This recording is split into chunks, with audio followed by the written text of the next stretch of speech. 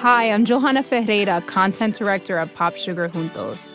Juntos is all about celebrating Latinx culture, pride, our many intersectional identities, and joy. Thanks to support from Prime, there's so much to get into over at Juntos this month. From conversations with the Latinx minds behind our favorite new movies and resurrected TV shows, to thoughtful celebrity commentary and exclusive interviews with some of the biggest Latin music artists today. And it doesn't stop there. Get more of the music, movies, and shopping you love on Prime. Whatever you're into, it's on Prime. Visit Amazon.com/Prime to get more of whatever you're into, from streaming to shopping. And get all of our latest coverage at popsugar.com/juntos. Con amor, Johanna. This episode is brought to you by State Farm. If you're a small business owner, you know that it isn't just your business, it's your life. And whatever your business might be, you want someone who understands. That's why you might want to check out State Farm Small Business Insurance. Why? Because State Farm agents are small business owners too, living and working in your community. That means they know what it takes to help you personalize your policies for your small business needs. Like a good neighbor, State Farm is there. Talk to your local agent today.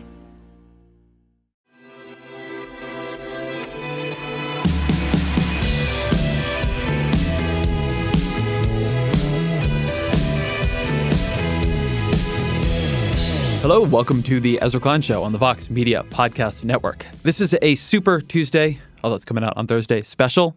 Something I've been wanting to do is actually not look at the election exactly, but think about the presidencies, the likely presidencies of the two leading Democrats. And at this point, as the races, I think, quite clearly collapse down to Joe Biden and Bernie Sanders, it is a time to do that. So I'm joined by my colleague and friend and Vox co-founder and Weeds co-host, Matt Iglesias, to have that conversation. But before we jump into this, I want to quickly talk about two jobs we're hiring for at Vox, which are both, I think, great jobs and will be of interest to this community, but are only going to be open for applications for a limited time. So please do listen up. We are hiring for a politics reporter and a race reporter. Both of these are going to be key roles in the Vox newsroom.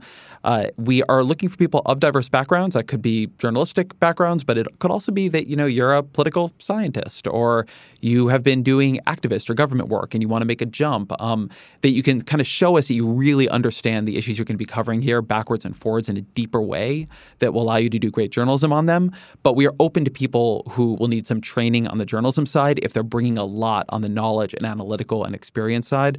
So we're looking for people with journalism background, but you can also apply if you have another kind of background that is going to be particularly relevant here. You can find all the information for these jobs at voxmedia.com/careers, or just go to voxmedia.com and find the careers tab.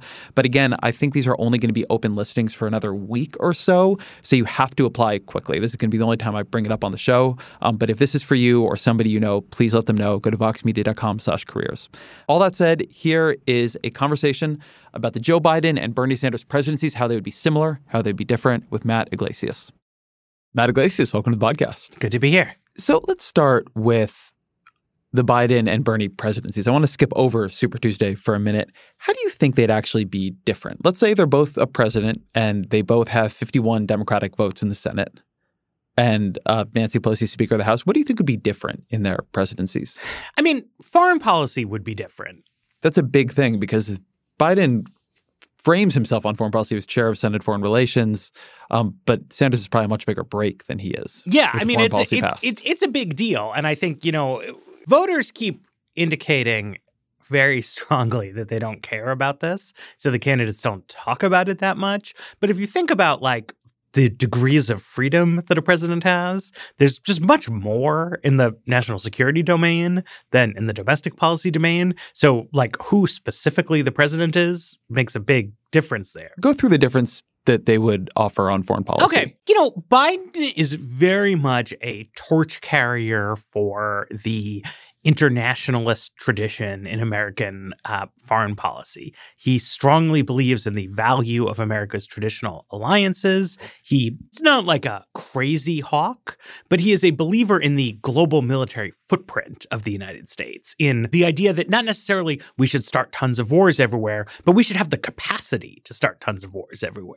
That's really important, right? And that we should be very involved in things like the civil war in Syria or the civil war in Libya China. And, people in that internationalist camp wind up having nuanced disagreements about exactly how should we be involved in this, like which civil wars are the ones we should put ground troops in, and when should we do no-fly zones instead, and when should we do sanctions. But they're in a consensus that it's like everything should be our business. There should be military bases everywhere. There should be an alliance system everywhere. That governments who don't want to be part of the American alliance system are really bad. And they will often cast this as a question about authoritarianism, like they really don't like Hugo Chavez because he's an authoritarian, but they'll be incredibly friendly to other authoritarian regimes, like in the UAE and Qatar. And it's really about the alliance system, that if you're in the system, you're one of the good guys. And if you're out of the system, you're one of the bad guys. And that the national security problems of the countries in the system, like if Saudi Arabia doesn't like what Iran is doing in Yemen, that's like something we should be engaged with. And Bernie doesn't believe any of that. He is much less hostile to like left-wing regimes that want to opt out of Pax Americana. He is much more hostile to authoritarian regimes that want to be part of this, system. He talks not in a super specific way, but in like a broad way that he thinks the defense budget is much too large, that it should be something more like an agency that defends the United States against military threats rather than this huge sweeping global tool.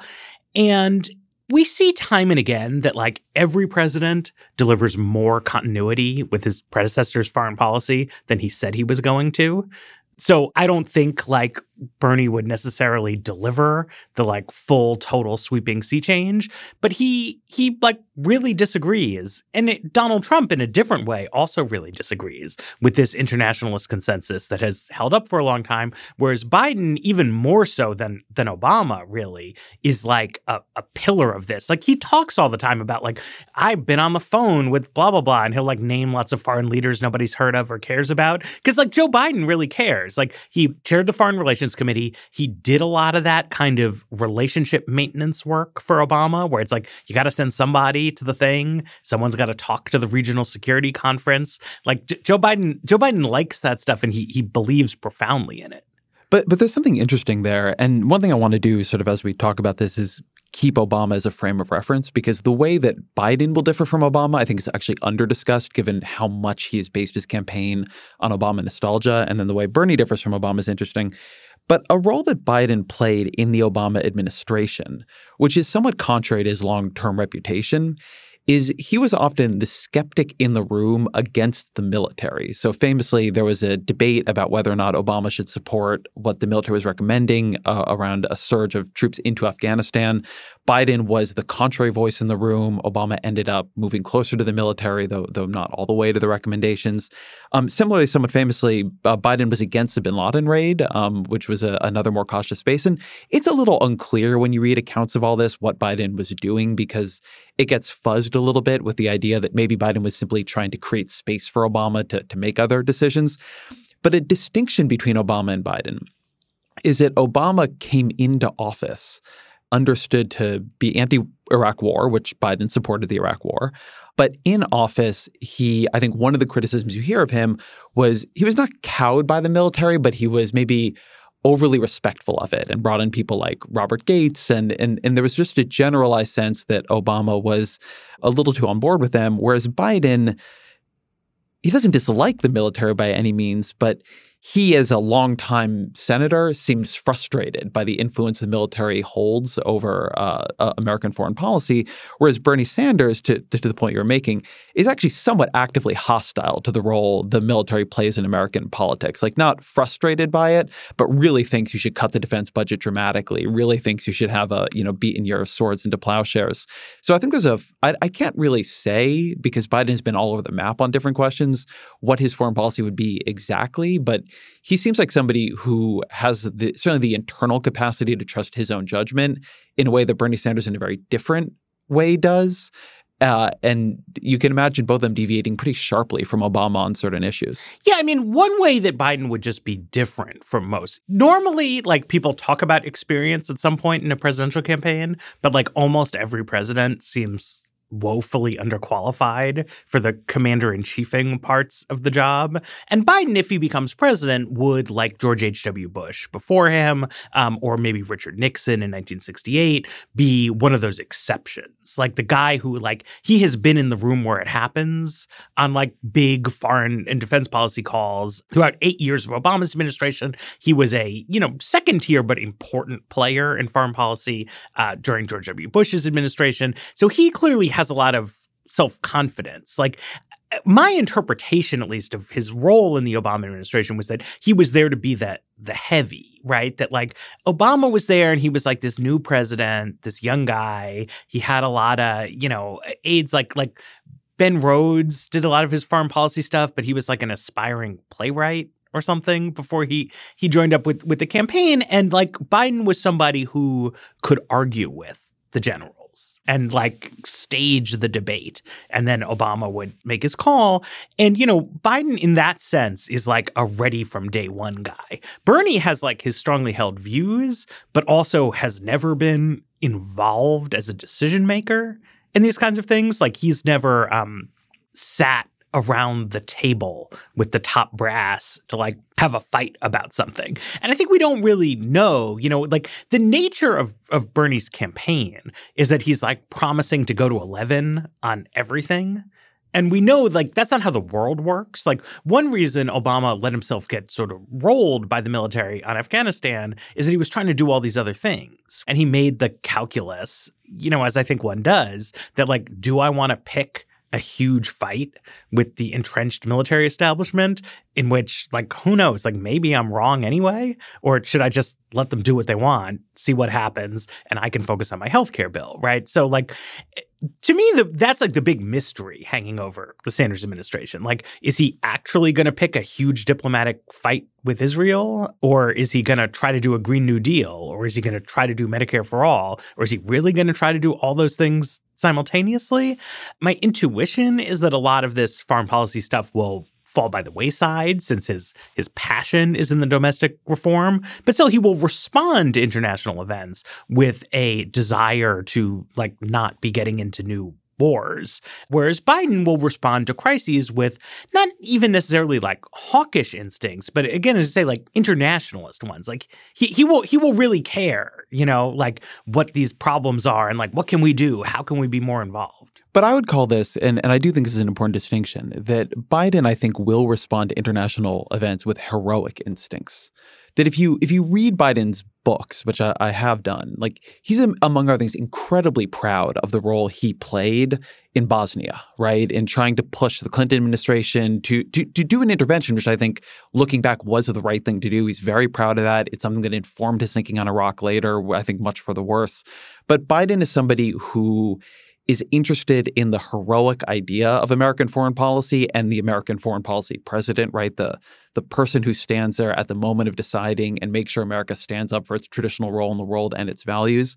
Whereas I don't think Bernie Sanders looks at it that way at all. That I think he would see his presidency as successful on foreign policy if it was non-interventionist, if it de-emphasized the role of the military in American life and in American foreign policy, and if he just sort of didn't create any big disasters. That it's never been his big focus. I'm like you, I'm a little skeptical that he would end up picking a huge fight with Israel, but I think what he would probably do, which ultimately is more or less what Obama did on this too, is annoy Israel by criticizing them and not get anywhere on it. Not to say somebody else is going to get anywhere on it, but Biden, I think, is probably going to do another one of these where you try to get a deal that you're probably not ultimately going to get with Israel. He put a lot of effort into big foreign policy accomplishments, whereas I think Sanders, in a deeper way, would put a lot of effort into not having foreign policy interfere with his big domestic accomplishments. Well, and Sanders has what I would consider a more realistic view of, like, what has America's traditional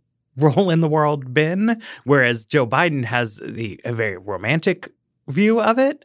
But this is one of these things where, like, in DC, what I would say is the realistic view is coded as, like, the fringy and ridiculous one, and the sort of preposterous romantic one is coded as the serious and respectable one. But, like, I think it's correct, right? If you just imagine generic foreign crisis X, we don't know what it'll be. Just shit happens in life. Biden's instinct is going to be that, like, we need to bring the tools of American power to bear to fix this because America is good and our using of those tools is good. And it's not just that, like, Bosnia worked out for the best, but that, like, as a rule, doing more has been good. And when there have been errors, it's been because we have done too little. And Bernie is like a cranky old leftists who I grew up with. And he's like always got on the brain like coup in Iran and genocide in Guatemala and like, you know, a million other things. And his instinct is gonna be like, well, look, like, do we have to do something here? Is this like an emergency that like absolutely requires a response?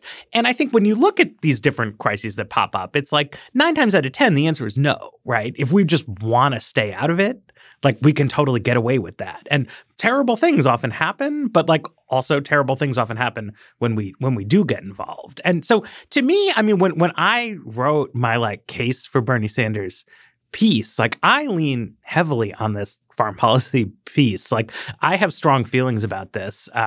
As does Bernie Sanders. I think it's in a practical sense, like where it makes the most difference who the president is. And to the extent that it's been floated in the campaign, it's been in this like weird way as like, did Bernie make a gaffe when he said that Fidel Castro boosted literacy? But like that dispute, like, which is not about Fidel Castro, really. It's about this question of like, has the United States of America been a constructive presence in Latin America throughout the Cold War era? Or has it actually been a quite like malign and destructive one? And Sanders is saying like the thing you're not really supposed to say, which is that it's in many ways been a malign and destructive one.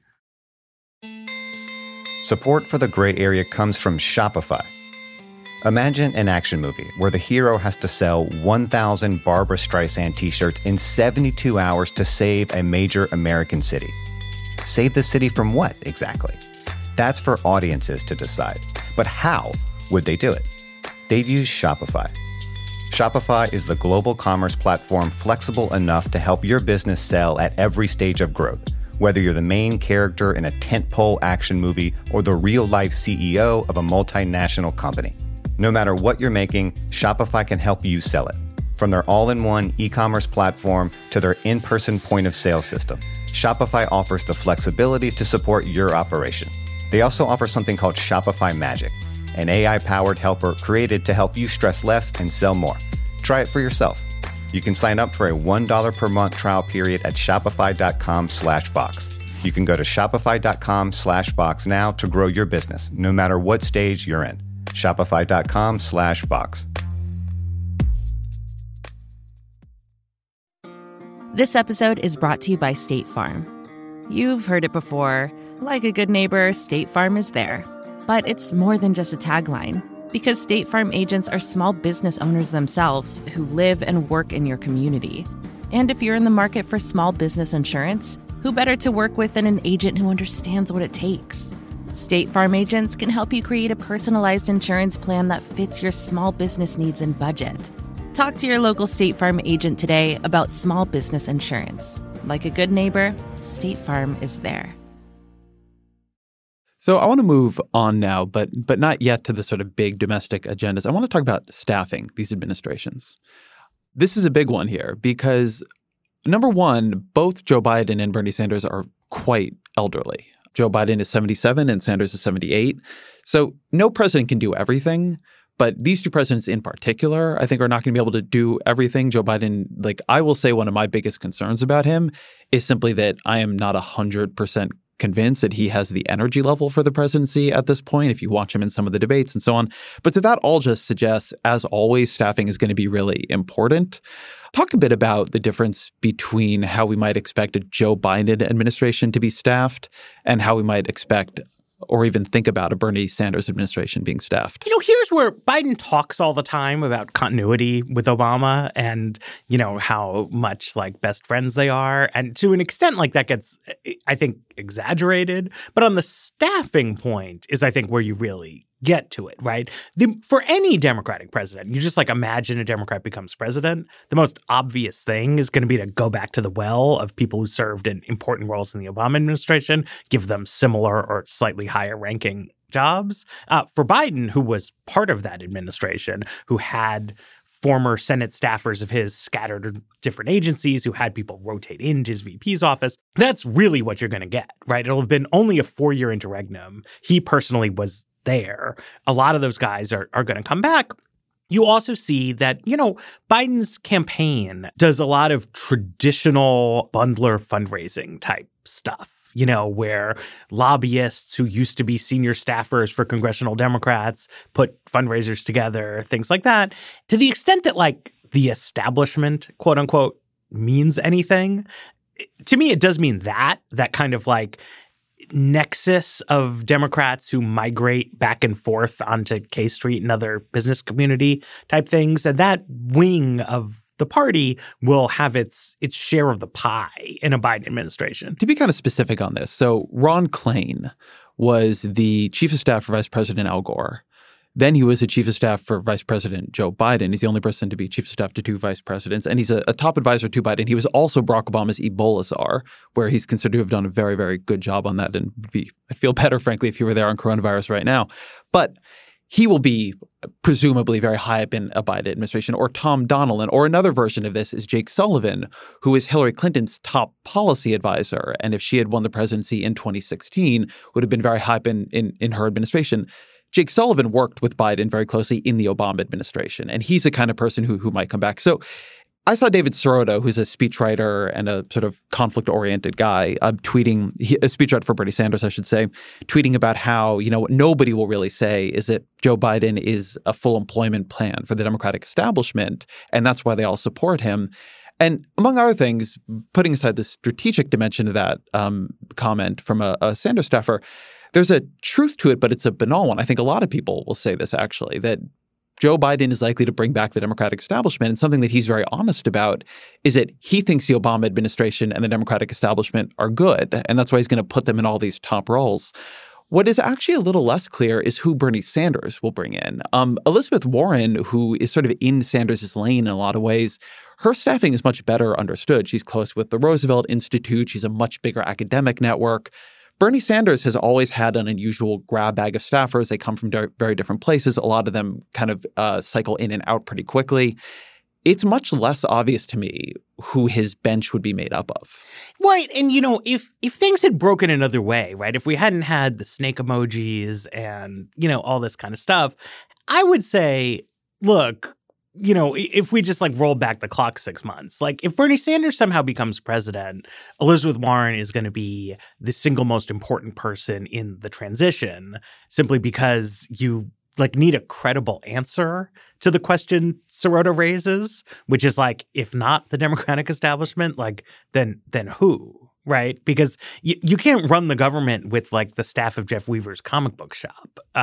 You need some people, and it's a big sort of hazy void hanging over the Sanders campaign. It's not important, again, to regular voters, but as I try to analyze what is at stake here, clearly the staffing stakes do matter. It is keenly felt by people in DC that this is one of the things in the mix, and David is not wrong about that, but it's not obvious to me what Sanders's answer actually is, because he doesn't have, the way Warren does, this kind of big kind of para organization. A lot of his policy documents are a little bit slapdash. The whole ethos of his campaign is to not set priorities and to basically not say no to any kind of left activist entity, except for the anti-dairy people who've been popping up at events because he's from Vermont.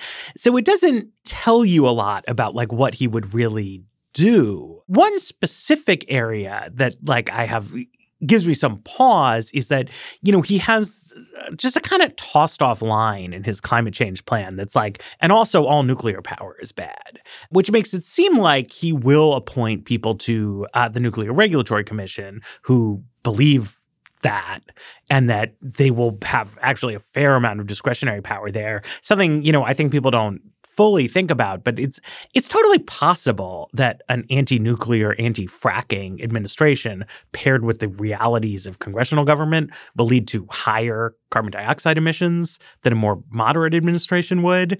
But that's like one very particular weedsy arm of the government. But let me zoom this out on Sanders, because in my reporting on his campaign, what you see at this point, which is not true in 2016, is that there are basically two Bernie Sanders operations that are working with each other, sometimes in parallel to each other, sometimes in tension with each other. So one is a traditional Bernie Sanders operation, which is one, it's built around him. This is your Jeff Weavers, your his policy guy, Warren Gunnell, that kind of person, David Sirotto, who was a speechwriter for him back in the day and has come back. These are people who are very hostile to the Democratic establishment, as one might think about it. They have sometimes worked for other candidates than Bernie Sanders, but they're not sort of primary like mainstream Democratic staffers. And Bernie Sanders for them is both somebody they admire, but also at oftentimes like a vehicle to go to war with the Democratic establishment they loathe. But since 2016, Sanders has also built a sort of internal operation, which has become very powerful, particularly in his campaign, which is you might almost call it like the dissident wing of the Center for American Progress. So Faz Shakir, who used to run Think Progress, and you worked with his campaign manager, Matt Duss, who was at the Center for American Progress and was a lefty foreign policy guy. We both worked with him at the American Prospect, and I have great respect for Matt. He's his foreign policy person now. You see Ari Robinhoft, who I don't think Ari worked at CAP, but he worked for Harry Reid and was high up there. He's, I think, deputy chief of staff on the campaign, something like that. So there is also now this operation Sanders is beginning to build that is the people who are high up in key roles with Reid, with CAP, but sort of broke from that world to like support the leftier candidate and try to build something new around him. And sometimes these operations get along, sometimes they don't, is my understanding, but they're quite different. When Sanders was the ranking member on the Senate Budget Committee, he brought in some unusual staffers for that position. So Stephanie Kelton, who's very heavily associated with modern monetary theory and has been on this show, Matt Stoller, who's become like an aggressive Obama critic and somebody who's very focused on monopolies. And they would kind of cycle in and out. That was like those are very much heterodox players within the broader Democratic ecosphere and like not the kind of people I would expect that like if Faz Shakir is the chief of staff are going to get appointed to be on the NEC or something. And so there's something there that I don't know how it would play out. It's not a united front. It's two quite different strains of staffing that are coexisting with each other now. But you could really imagine ending up in tension during a transition.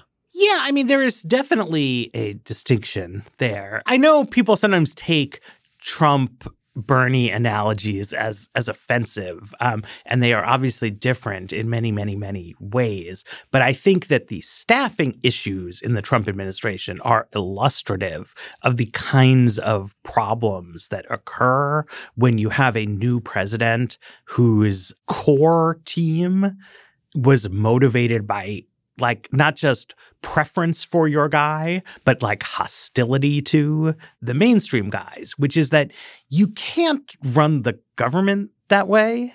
You need people who have done similar jobs before, which means mainstream people. You need people who are confirmable, which means both deferring to the views of the congressional party, but it also just means in practice appointing some people who are friends and staffers of important members of Congress. And like every administration does that. But like when Obama takes some people from the Hill and puts them in key executive branch jobs, nobody's like, ooh, what's going on? Because it's just Democrats democrating. But like Trump also winds up needing to do that. And so, you know, Sanders would have to form a hybrid of things. Like he would have to, whatever he would want to do, like just by necessity, it would wind up being a more mainstream group than you see on the campaign because you got to deal with the Senate. You got to deal with what you have to do. But something we've already seen on the campaign trail is some difficulty in the Sanders operation of turning the ship and saying like, okay, like we're winning now. So we're just going to like be normal Democrats. Like if you would like to get on board with this, come on board.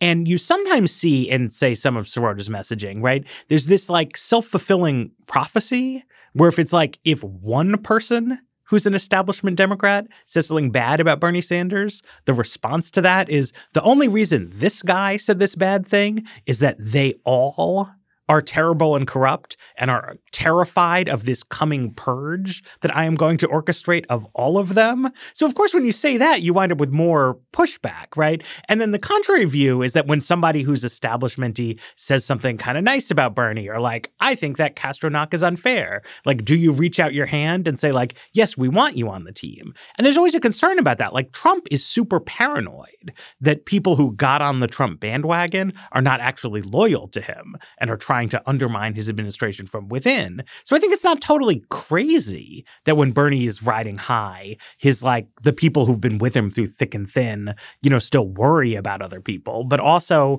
it's politics. You need to build bridges. You need to expand. You need to do things like that.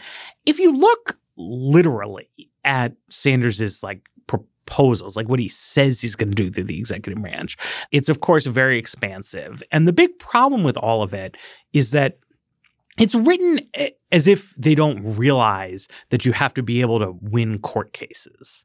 And I don't think, I think that they do know that, but not everybody who reads the documents knows that.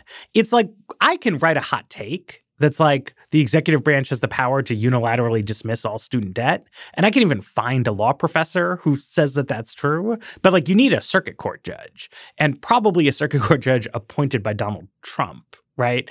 And something that they dealt with a lot in the Obama administration was they didn't want to lose tons and tons of lawsuits. So they were a little bit on the conservative side in terms of what they wanted to do. Bernie doesn't seem like somebody who would care about something like that and would be fine if people wrote lots of rules that get tossed out in courts and then he gets to have a fight about it. But to me, that's probably what you would see is a lot of very expansive efforts that get smacked back. Well, there's also a broader point on this around how they'll approach the Senate. And this is a little bit to do with staffing, but it has a little bit to do just with their generalized approaches to politics. So something that happened over the past 2 weeks that I think contributed pretty substantially to Biden's performance on both in South Carolina and Super Tuesday is he began doing something that he wasn't really doing before, which is racking up key important endorsements. So he got endorsed by Representative Jim Clyburn, who's the most important Democrat in South Carolina. That helped him kind of stomp through the South Carolina primary. And then in the week after that, he got Amy Klobuchar dropped out and endorsed him. Pete Buttigieg dropped out and endorsed him. Beto O'Rourke endorsed him, having already dropped out, and Harry Reid endorsed him. And that all contributed to Biden winning Texas and Minnesota, where he was not favored a week ago, and then having in general a strong performance. And something that was really striking was that you saw this huge amount of pushback from Bernie people online that this was the establishment cabal. It was a conspiracy. Barack Obama made them do this. It was all this stuff. But that was actually Joe Biden, who's not done a good job with a lot of the public-facing dimensions of campaigning, like articulating a vision or debates or speeches, doing the thing that he has always said he's going to be able to do as president, and which he, to be fair to him, really did do at past points as a legislator and a vice president, which is winning over mainstream Democrats to support his agenda, even at some political risk to themselves. I mean, for Amy Klobuchar to drop out before Minnesota, for Pete Buttigieg to not even try to go through Super Tuesday, given that he had performed quite well in Iowa and New Hampshire, those were surprising decisions to me. And Biden was able to cajole them, promise them, persuade them, make a deal with them. We don't know what happened in those conversations, but whatever it was, it worked. And this is something that Sanders traditionally has not been very good at. He passed a lot of amendments when he was in the House, but he doesn't have big legislation to his name. The people around him do not like to cut deals like this. And when people come onto his bills, they're not treated all that well. So a lot of different Democrats signed on to his Medicare for All bill. But then when they did something that's quite normal, which is say, well, I agree with this bill, but I want to soften this area or negotiate here. I don't want to abolish all private insurance. They got treated like traitors, Cory Booker, Kamala Harris, ultimately Elizabeth Warren. And so there's a real way in which one of the things I think is going to be very different about them as campaigners but also as presidents is that Joe Biden is very comfortable with legislative deal making. Before you ever get to the question of you're doing this all through executive orders and you got to go to court, the question is can you pass some bills? And what Biden has, I think, a real claim to being able to do is build coalitions among Democrats where he figures out what the mainstream of the party is and what he can get through it. And he tries to fit and he tries to actually run that play. Whereas Bernie, I think, has a different view, which is that you ask for the biggest thing you can imagine. You use that to excite an outside organizing force. And then you leverage that outside organizing force to force internal, like inside legislators to bend the knee to whatever you want. And the problem with that theory is it doesn't seem to work. And it's not clear he has a plan B. He's not bringing in new voters at the rate that would make you think he can do that kind of external organizing. And if you're not doing that, then you really do need to convince an Amy Klobuchar or whatever that this is in their best interest.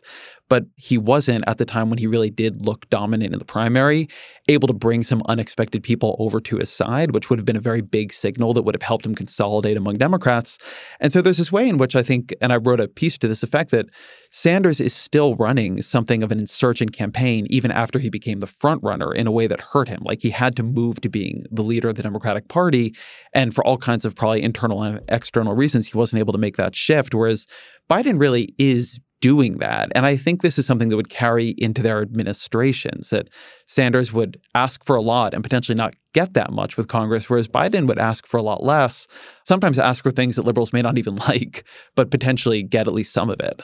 Yeah, and I this is an area where I think a lot of Sanders supporters have drawn a misleading analogy from Trump, which is that they think that the moral of sort of polarization in the Trump era is that, like, once you get in there, people take so many, like, follow the leader cues from elites that everybody, all Republicans in Congress are, like, terrified of Trump. Because that's something, like, liberals say a lot, will, like, attribute various things to congressional Republicans' fear of Trump, and that therefore Trump is able to do all these different things. And they're envisioning when Bernie is president something similar, right? That this fear will emerge. And like Amy Klobuchar is not going to want to be on the bad side of Bernie Sanders, so she'll have to fall in line. And I think it's instructive to look in detail at like what has actually gone on with Trump and congressional Republicans, which is that Trump has abandoned all of his substantive policy disagreements with congressional Republicans. He has also deferred to them on questions of prioritization. So like even when they agreed on what you should do, but Paul Ryan had a different idea about what was more important, he did what congressional Republicans wanted. And congressional Republicans have routinely ignored, tossed off legislative proposals that have come out of Trump's Twitter feed. They have shot down his nominees to positions that they think are important. Given all of that, they have been incredibly steadfast supporters of the Donald Trump administration and protected him from scrutiny and oversight and scandal and Democratic efforts to enforce the law and hold him accountable and things like that. But that's almost the opposite of what Sanders supporters are envisioning happening with congressional Democrats, right? That like if Sanders comes in and he's incredibly antagonistic to the policy desires of congressional Democrats, then it's not just that he's not going to get things done. He's going to lack a core base of congressional party supporters who help him out of jams and, you know, like grease the skids for him doing the stuff that he most wants to do. And I don't know. I mean, you say that like Bernie believes, and then you quoted a bunch of things that Bernie says. I'm never sure if Bernie really believes what he says about some of this stuff because it's so clearly wrong. And Bernie has been in Congress for a long time and, you know, served as a mayor of a city and did not like bring socialism to Burlington. But like, I genuinely have no idea, right? If you're supposed to believe that Elizabeth Warren and Cory Booker and Kamala Harris are vile traitors who don't believe at all in Medicare for all because they're pawns of the health insurance industry, well, those are 3 of the 5 most left-wing senators. So, like, who's voting for this bill in this hypothetical? Like, it doesn't make any sense. One of the ways I think the theory goes, to give it its due, is that they have a very deep Overton window theory of legislating. And you heard Alexandria Ocasio-Cortez make this argument just a couple of weeks ago. I think it was in maybe an interview with Huffington Post, or maybe it was just on Twitter. But she said that, look, if we don't get Medicare for all, well, at least by fighting for it, we'll probably get a public option. And that's not so bad. And one of the things that I think actually is a disagreement in the party right now between different Democrats is that the question of whether or not you should think of legislating as working in that way is a pretty hard one. So I think the way that implicitly assumes the situation goes is that anything that goes through the legislative process is going to lose 3 points off of itself. So if you start with something like that on a 1 to 10, most conservative to most liberal dimension is at a 7, then at the end you're going to have a 4. If you start with something at a 10, at the end you'll have a 7. So you better start with something that is a 10. The counter argument to this, which I think people should take seriously, and I think is probably correct, is that model does not imagine the possibility of failure. And most things simply fail. That model assumes that everything gets through and you just lose a little bit along the way. But most things don't get through at all. Most things that presidents propose never even get taken up by the House and the Senate. And so if you start with something that when you bring it to the Senate, it's polling badly and it's DOA, and so it just gets immediately dismissed, well, people don't come back to you and say, well, you've got all this leverage now. What do you want from us in return? They just move on to whatever they were doing, and you begin to lose support. I mean, and this happened to people like Jimmy Carter. I mean, we've seen this a bunch of different times. And so I think the question, particularly if political revolution is not going to happen, so you're not going to get this huge flood of kind of new voters and organizing that is going to scare people in Kentucky, which, Bernie Sanders has spoken about, but we're just not seeing that manifest itself in the primary. Then you really have to question, I think, this Overton window theory. The Joe Biden, and this is also the Barack Obama view, was that you start with something that is compromised down because that is something that will be popular. You start with enough support, and that's where you get your leverage to hopefully get some of it through at the end of the day. Whereas if you start with something that's DOA, you have no leverage. But whoever's right or wrong about this, I think Sanders' view is that you start with something that is bigger and more inspiring and that you can make a better public case for. And in making that public case, you're going to be able to force senators to pass something, even if it's not everything you want. I guess my view is that it's hard to offer a generalized proclamation on what is right and what is wrong about this. It is definitely true that if Obama had just shown up in Congress one day in 2009 and had said we should abolish private insurance and give everybody a government plan that covers everything for free with no co-payments and no deductibles, and I'm not really sure what the pay-fors will be, but it's probably fine because it works in Canada, that would not have generated constructive legislation.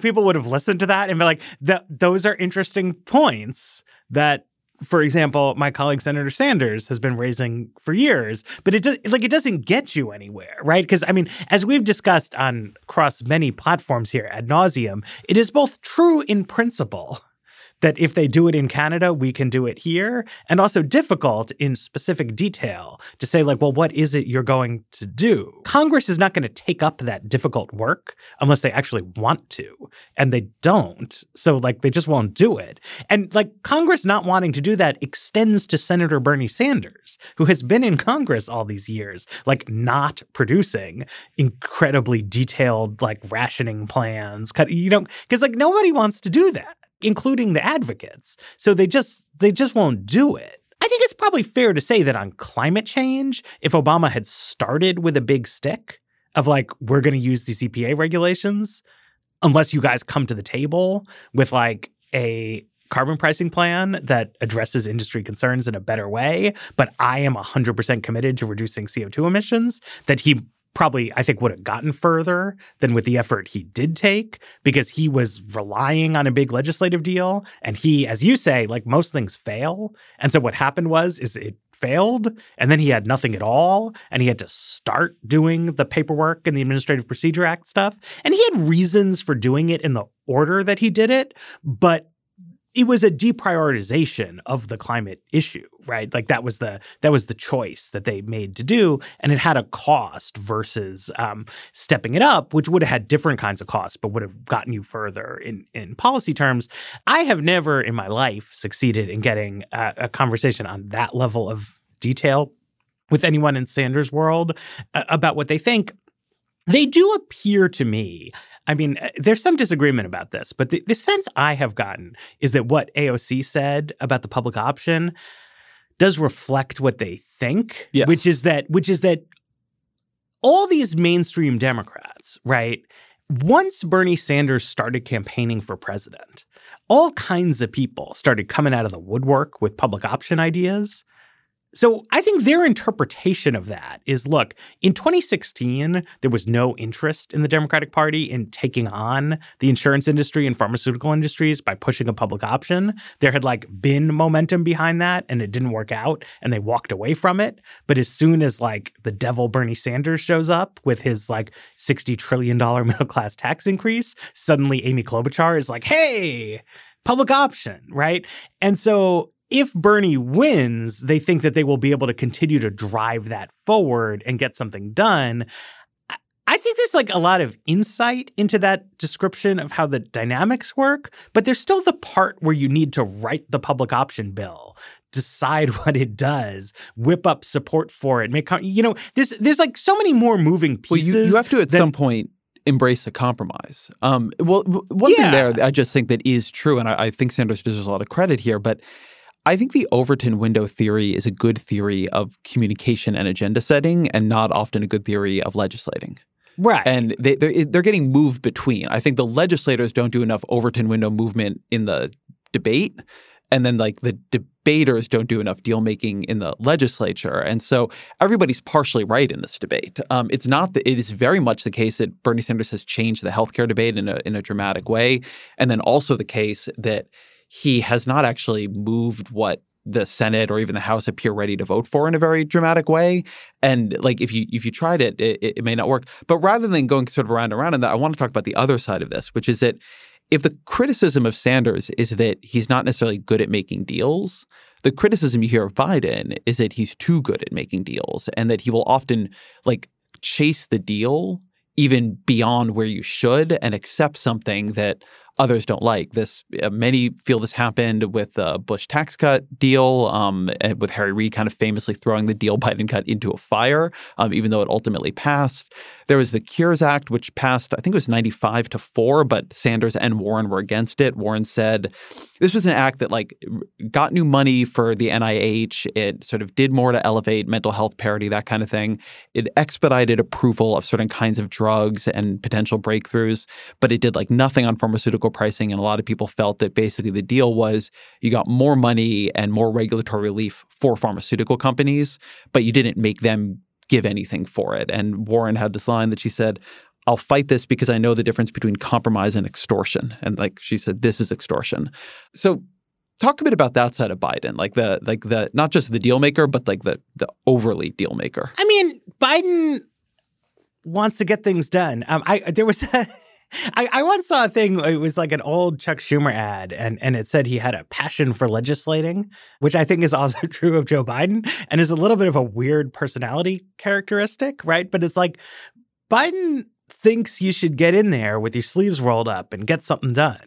And he's even said that, as a dispositional thing, right? And what happens is you can make bad concessions and something like that. And some of this is about substantive policy as well, right? So Democrats tried pretty hard when Obama was president to get a deal in which Social Security benefits would be cut and in exchange, taxes on the rich would go up and the deficit, therefore, would go down. Left-wing Democrats objected to this idea because they thought it was bad, but they're not the reason it didn't happen, right? The reason it didn't happen is that congressional Republicans, after dilly-dallying and who knows?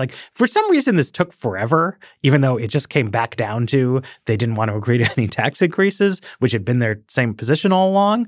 An interesting question is, will Republicans have changed their mind about that, right? Has the Donald Trump experience made Mitch McConnell think that actually that Obama-style grand bargain is, in fact, the best deal he can get? That what they thought at the time was, we're going to sweep into power, we're going to do entitlement cuts, and we're not going to agree to any tax increases. They have now been in power. They like being in power. They've appointed all these judges. They've done all this stuff they're very proud of. But to get that power, they had to promise not to cut Social Security benefits because they become the party of elderly people. So a Biden administration could be a golden opportunity to revive that grand bargain. And many people profoundly believe that deficit reduction is an important and moral cause. Joe Biden, I don't want to be derogatory to him. I don't think he has particularly deep thoughts about macroeconomic policy, but he has a disposition to want to do big deals, and it would be a big deal. Whether or not this is a good idea, it would be a great press conference, right? At which, like, the president and all the legislative leaders finally take action on America's long simmering entitlement type problem. And, that would be like Bernie Sanders won't do that.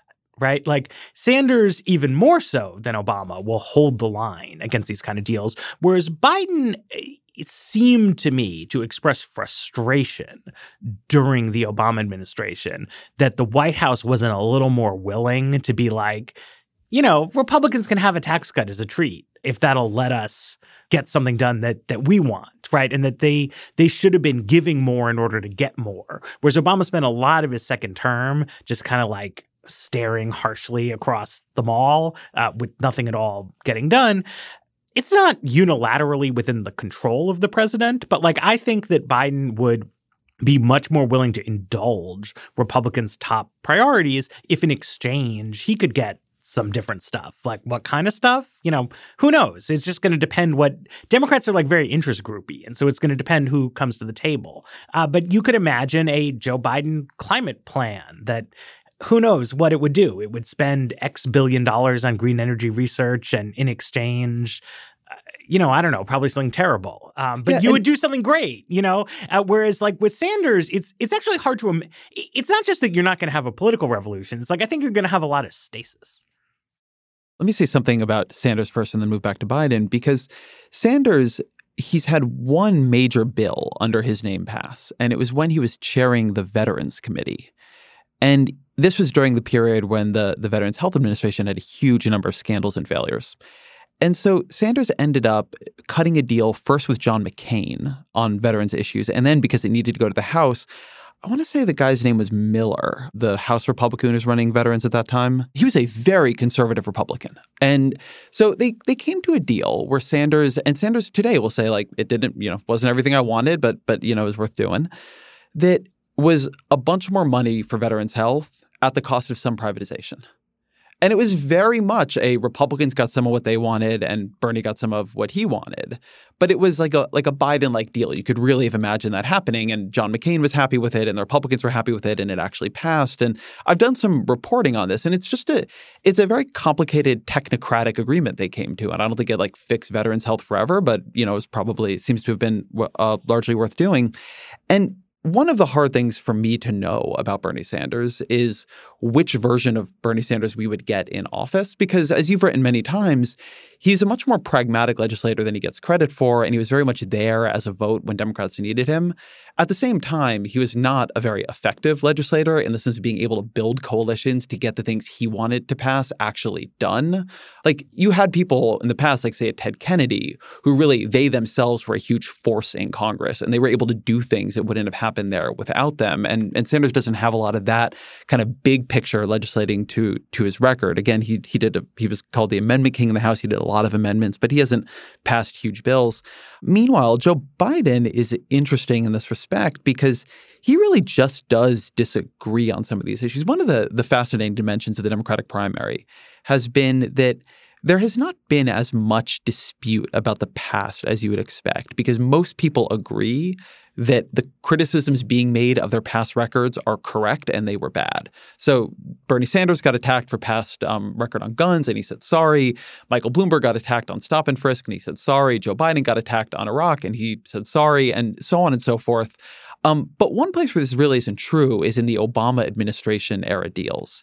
And I've talked to people around Joe Biden about this. And for instance, the Bush tax cut deal, which people on the left are still really angry about because basically a large amount of the tax cuts got locked in. Democrats got higher taxes on the very rich, and they got some tax cut and tax rebate and credit, et cetera, things for the poor. But the estate tax was gutted and that kind of thing. And a lot of Democrats wanted to let the Bush tax cuts fully expire and then use the resulting economic pain and higher taxes to force the Republicans to give a lot more.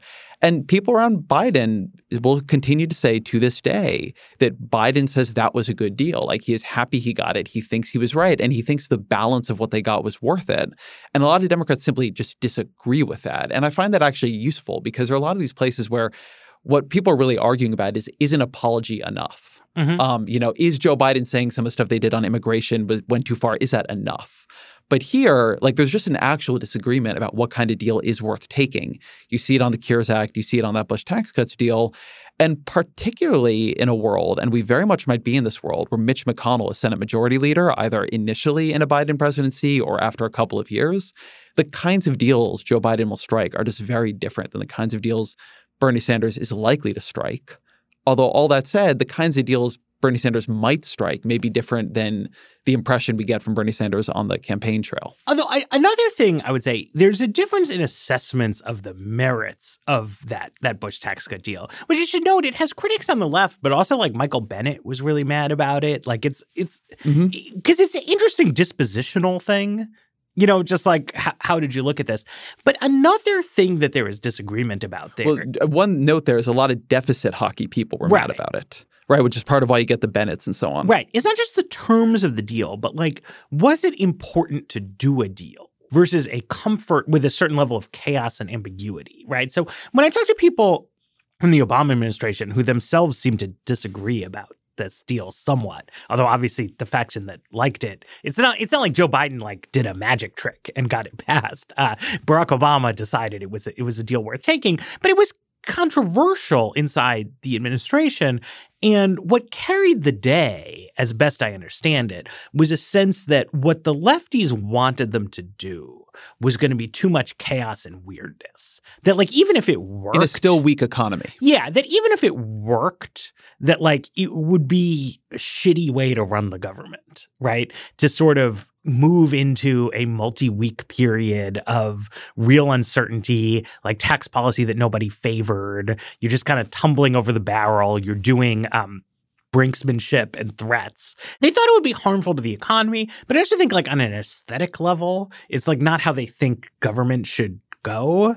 Like they wanted to do a deal, right? They thought it was much better to do a deal before the deadline than to go into crazy town. And there's something to that, right? Donald Trump has brought a lot of crazy town into the American government, and it bothers a lot of people, right? Even though economic indicators are pretty good, there is a pervasive feeling, not just that like there's disagreement with his policies, but that like this way of running the shop is like really wrong and bad, and we should bring professionals back to it.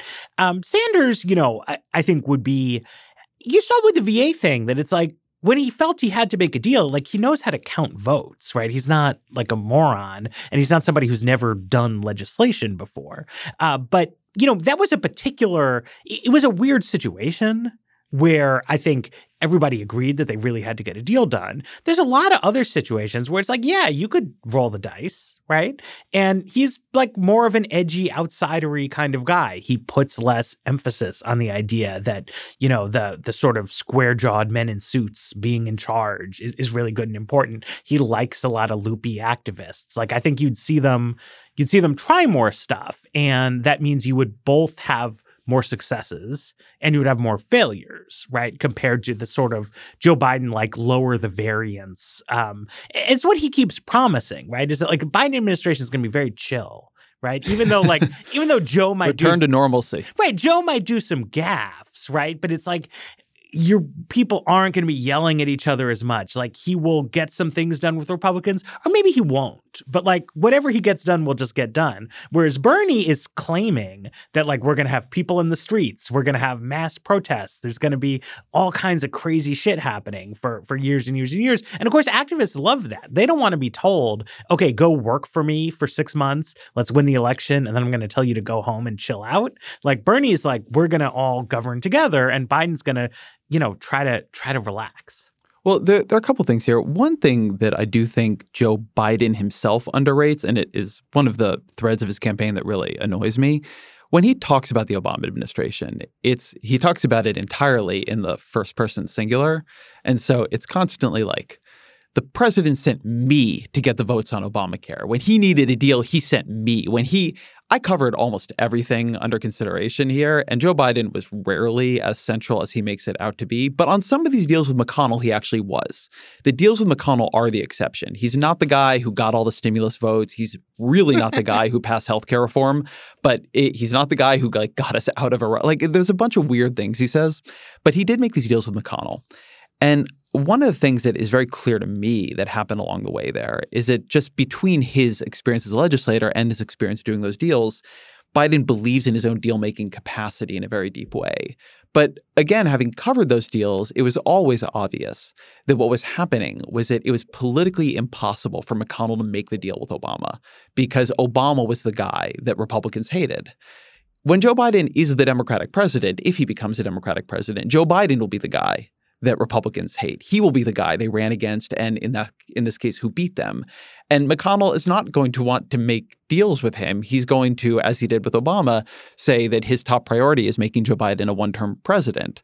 And so there is a way in which I think there's going to be less continuity than Joe Biden thinks between the role he was able to play as a deal maker in the Obama administration and what it would be like for him to be president. I think Joe Biden's critique of Obama, which was known at the time, was that Obama didn't put enough of his personal capital, effort, and time into cultivating relationships with Senate Republicans and trying to make deals with them. Joe Biden will not make that mistake, but I think he might find there's actually less on offer.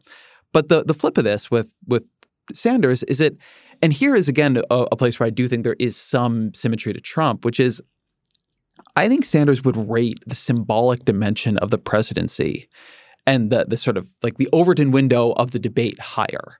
And so if he spent a lot of time fighting with Republicans in ways that really like establish the Democratic Party is for Medicare for all, or establish the Democratic Party is for a wealth tax on billionaires, or establish the Democratic Party is for these things that are very sharply defined, a very sort of sharply defined social democratic agenda, but couldn't pass. And so what he was able to do, very much like what Trump has done on at least some issues among Republicans, is move the Democratic Party to the left economically, move the perception of the Democratic Party left economically, make the Democratic Party more hostile in its day-to-day behavior and its public communications towards billionaires, towards corporations, towards Amazon, right? Never have something like you had under Obama, where he told a bunch of bank executives, I'm the guy standing between you and the pitchforks. Instead, tell a bunch of bank executives, like, I'm going to get a bunch of people with pitchforks and come to your door if you don't say yes to this.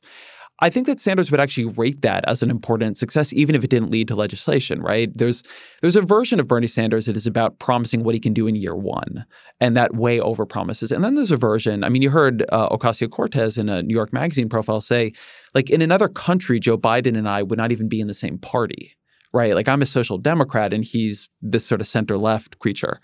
And I think that one of the things that would just be a Sanders project, which you can do simply by positioning, you don't have to pass legislation to do this, is symbolically be making the Democratic Party much more into that social democratic party for the long term, in the way that Donald Trump, for all that he is folded to a lot of the congressional Republican agenda, he has made it a more anti-immigration party. He has made it a more anti-trade party. He has changed its public positioning in a way that is important for how Republicans are running their campaigns in the future, even if it's not reshaping the American legislative agenda so much in the present. And I think this is a question where, to loop it back to staffing, right? One tough problem for Sanders would be, how do you staff at the outset? And I don't really know.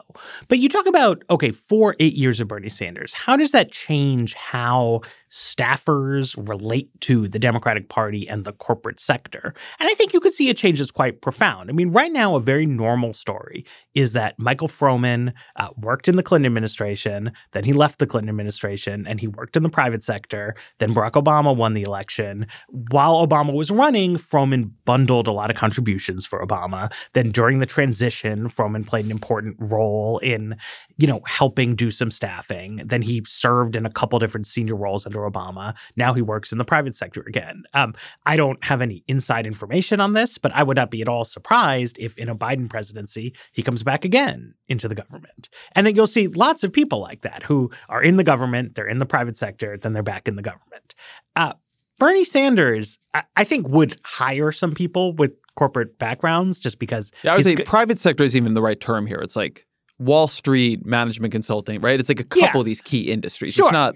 It's not like running a bookstore. Right. It's considered acceptable for Democrats to go work on Wall Street, to work for Hollywood, to work for big technology companies, and to an extent, a few other things. Or another example, like Ken Salazar was a U.S. senator. He was Interior Secretary. Then he went to go be a sort of oil and gas lobbyist. And Biden sought and touted his endorsement heading into the Colorado primary. I don't know, will he have a job? But it's like the fact that Salazar went to go be an oil and gas lobbyist does not mean he's like off the team. Right, as far as Democrats are concerned, it would be scandalous. It would be considered rude of me to say mean things about Ken Salazar on the grounds that he's an oil and gas lobbyist, because he's also a loyal Democrat. Right, he contributes to down ballot campaigns. He was Secretary of the Interior. He does endorsements and campaign appearances for people.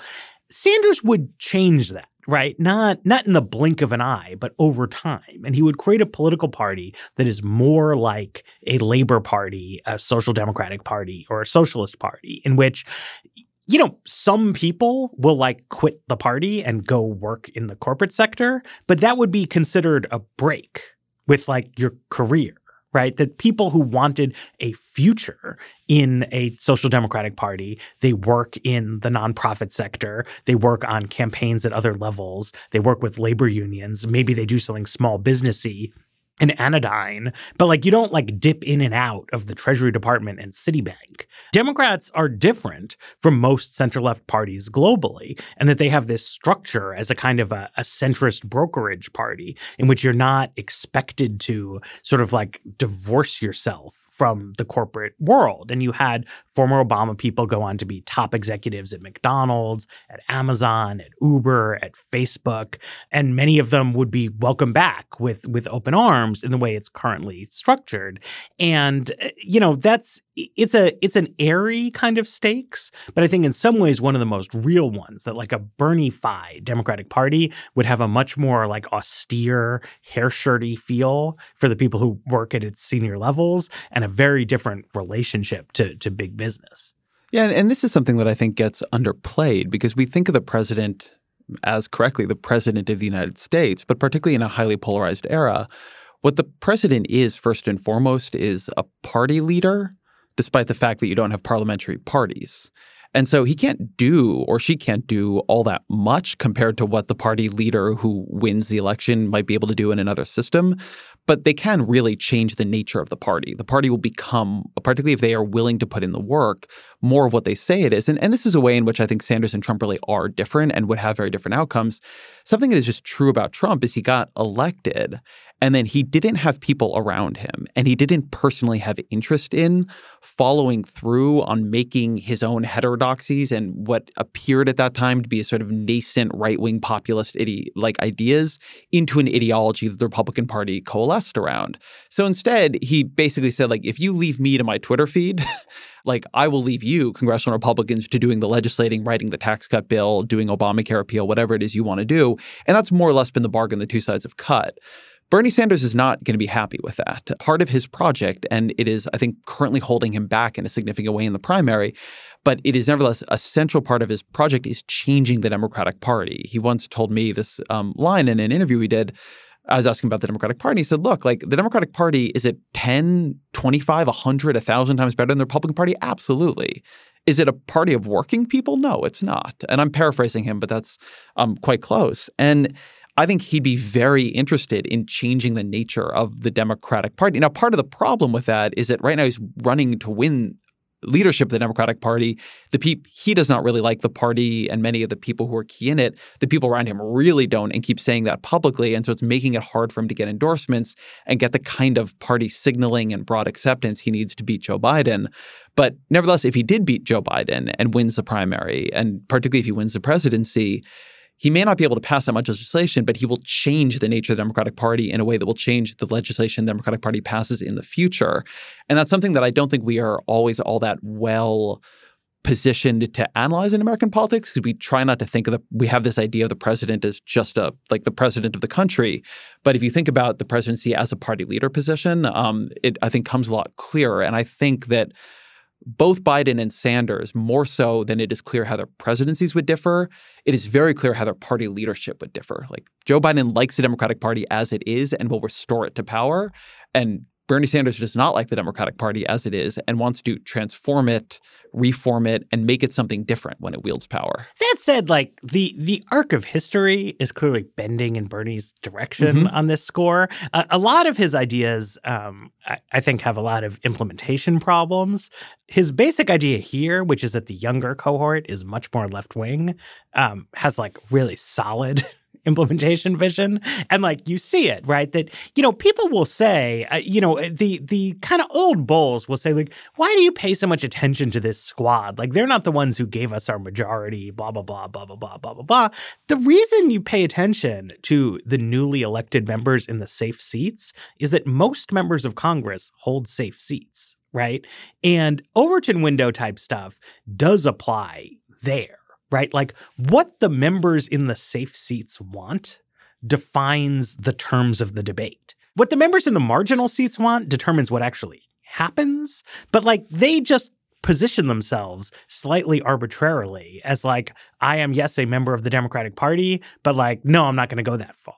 And so when you have that kind of turnover or something like Jessica Cisneros was challenging Henry Cuellar in one of these safe Rio Grande Valley seats in Texas yesterday, she came up short. She lost by, I think, like 1 point. But we're talking about a 26-year-old with no real political experience, no real background. Cuellar got like Koch brothers endorsement and money, was able to take advantage of crossover votes to get Republicans to put him over the top. Texas is going to get new congressional districts after the census, 2 or maybe even 3, and a whole new map. And she will either be in a position to run for one of those open seats or to run in state legislature, something like that. Like she clearly has a bright future in Democratic Party politics. And most of the people like that, like 20-somethings who are running in tough races and impressing people and surprising them, like just are more Bernie-like in this regard than they are Biden-like. And Sanders, one reason Sanders could have such a big impact there is that he's pushing on an open door to an extent. But even if Biden goes, it's like Bidenism is not the future, right? And it's not just that Biden is old, because Bernie is also old. It's that like the people who really think that Biden's way is correct, they are also old, right? And like they I think will probably win this primary. They may beat Donald Trump, but like they are not the future of this, and they are gonna like slow the pace of evolution. But unless I hate to make too firm predictions, but it's hard to see what they could do to actually like bend the trajectory. I think it's a good place to end. Matt Yglesias, thank you very much. Thank you. All right, that is the show. Thank you to Matt Yglesias for being here. As you might know, Matt is the main host of The Weeds, which I'm on a couple times a month, and so is Jane Coaston and Dara Lind and other great people. But we're also doing a cool experiment in The Weeds Facebook group, which is tens of thousands of people strong. It's a great place for policy discussion if you're not already a member. I like to participate there. It's one of my favorite places on the internet. We're partnering with the University of Texas and Spaceship Media on a cool research project called The Weeds Conversations. We're trying to develop solutions for quality online conversations, which we could definitely use more of, and dive into fascinating discussions with other Weeds listeners in the process. And we're especially interested in hearing from voices and backgrounds that are traditionally underrepresented. So if you're interested in participating, head over to the Weeds Facebook group where you can fill out a survey to join. It's going to be a very cool experiment, and hopefully we're going to learn some things that we can really use to build some better conversations about some issues we need to be talking about. That said, thank you to Matt Yglesias for being here, to Cynthia Gill for engineering, to Jeffrey Geld for producing, to Roger Karma for researching. The Ezra Klein Show is a Vox Media podcast production.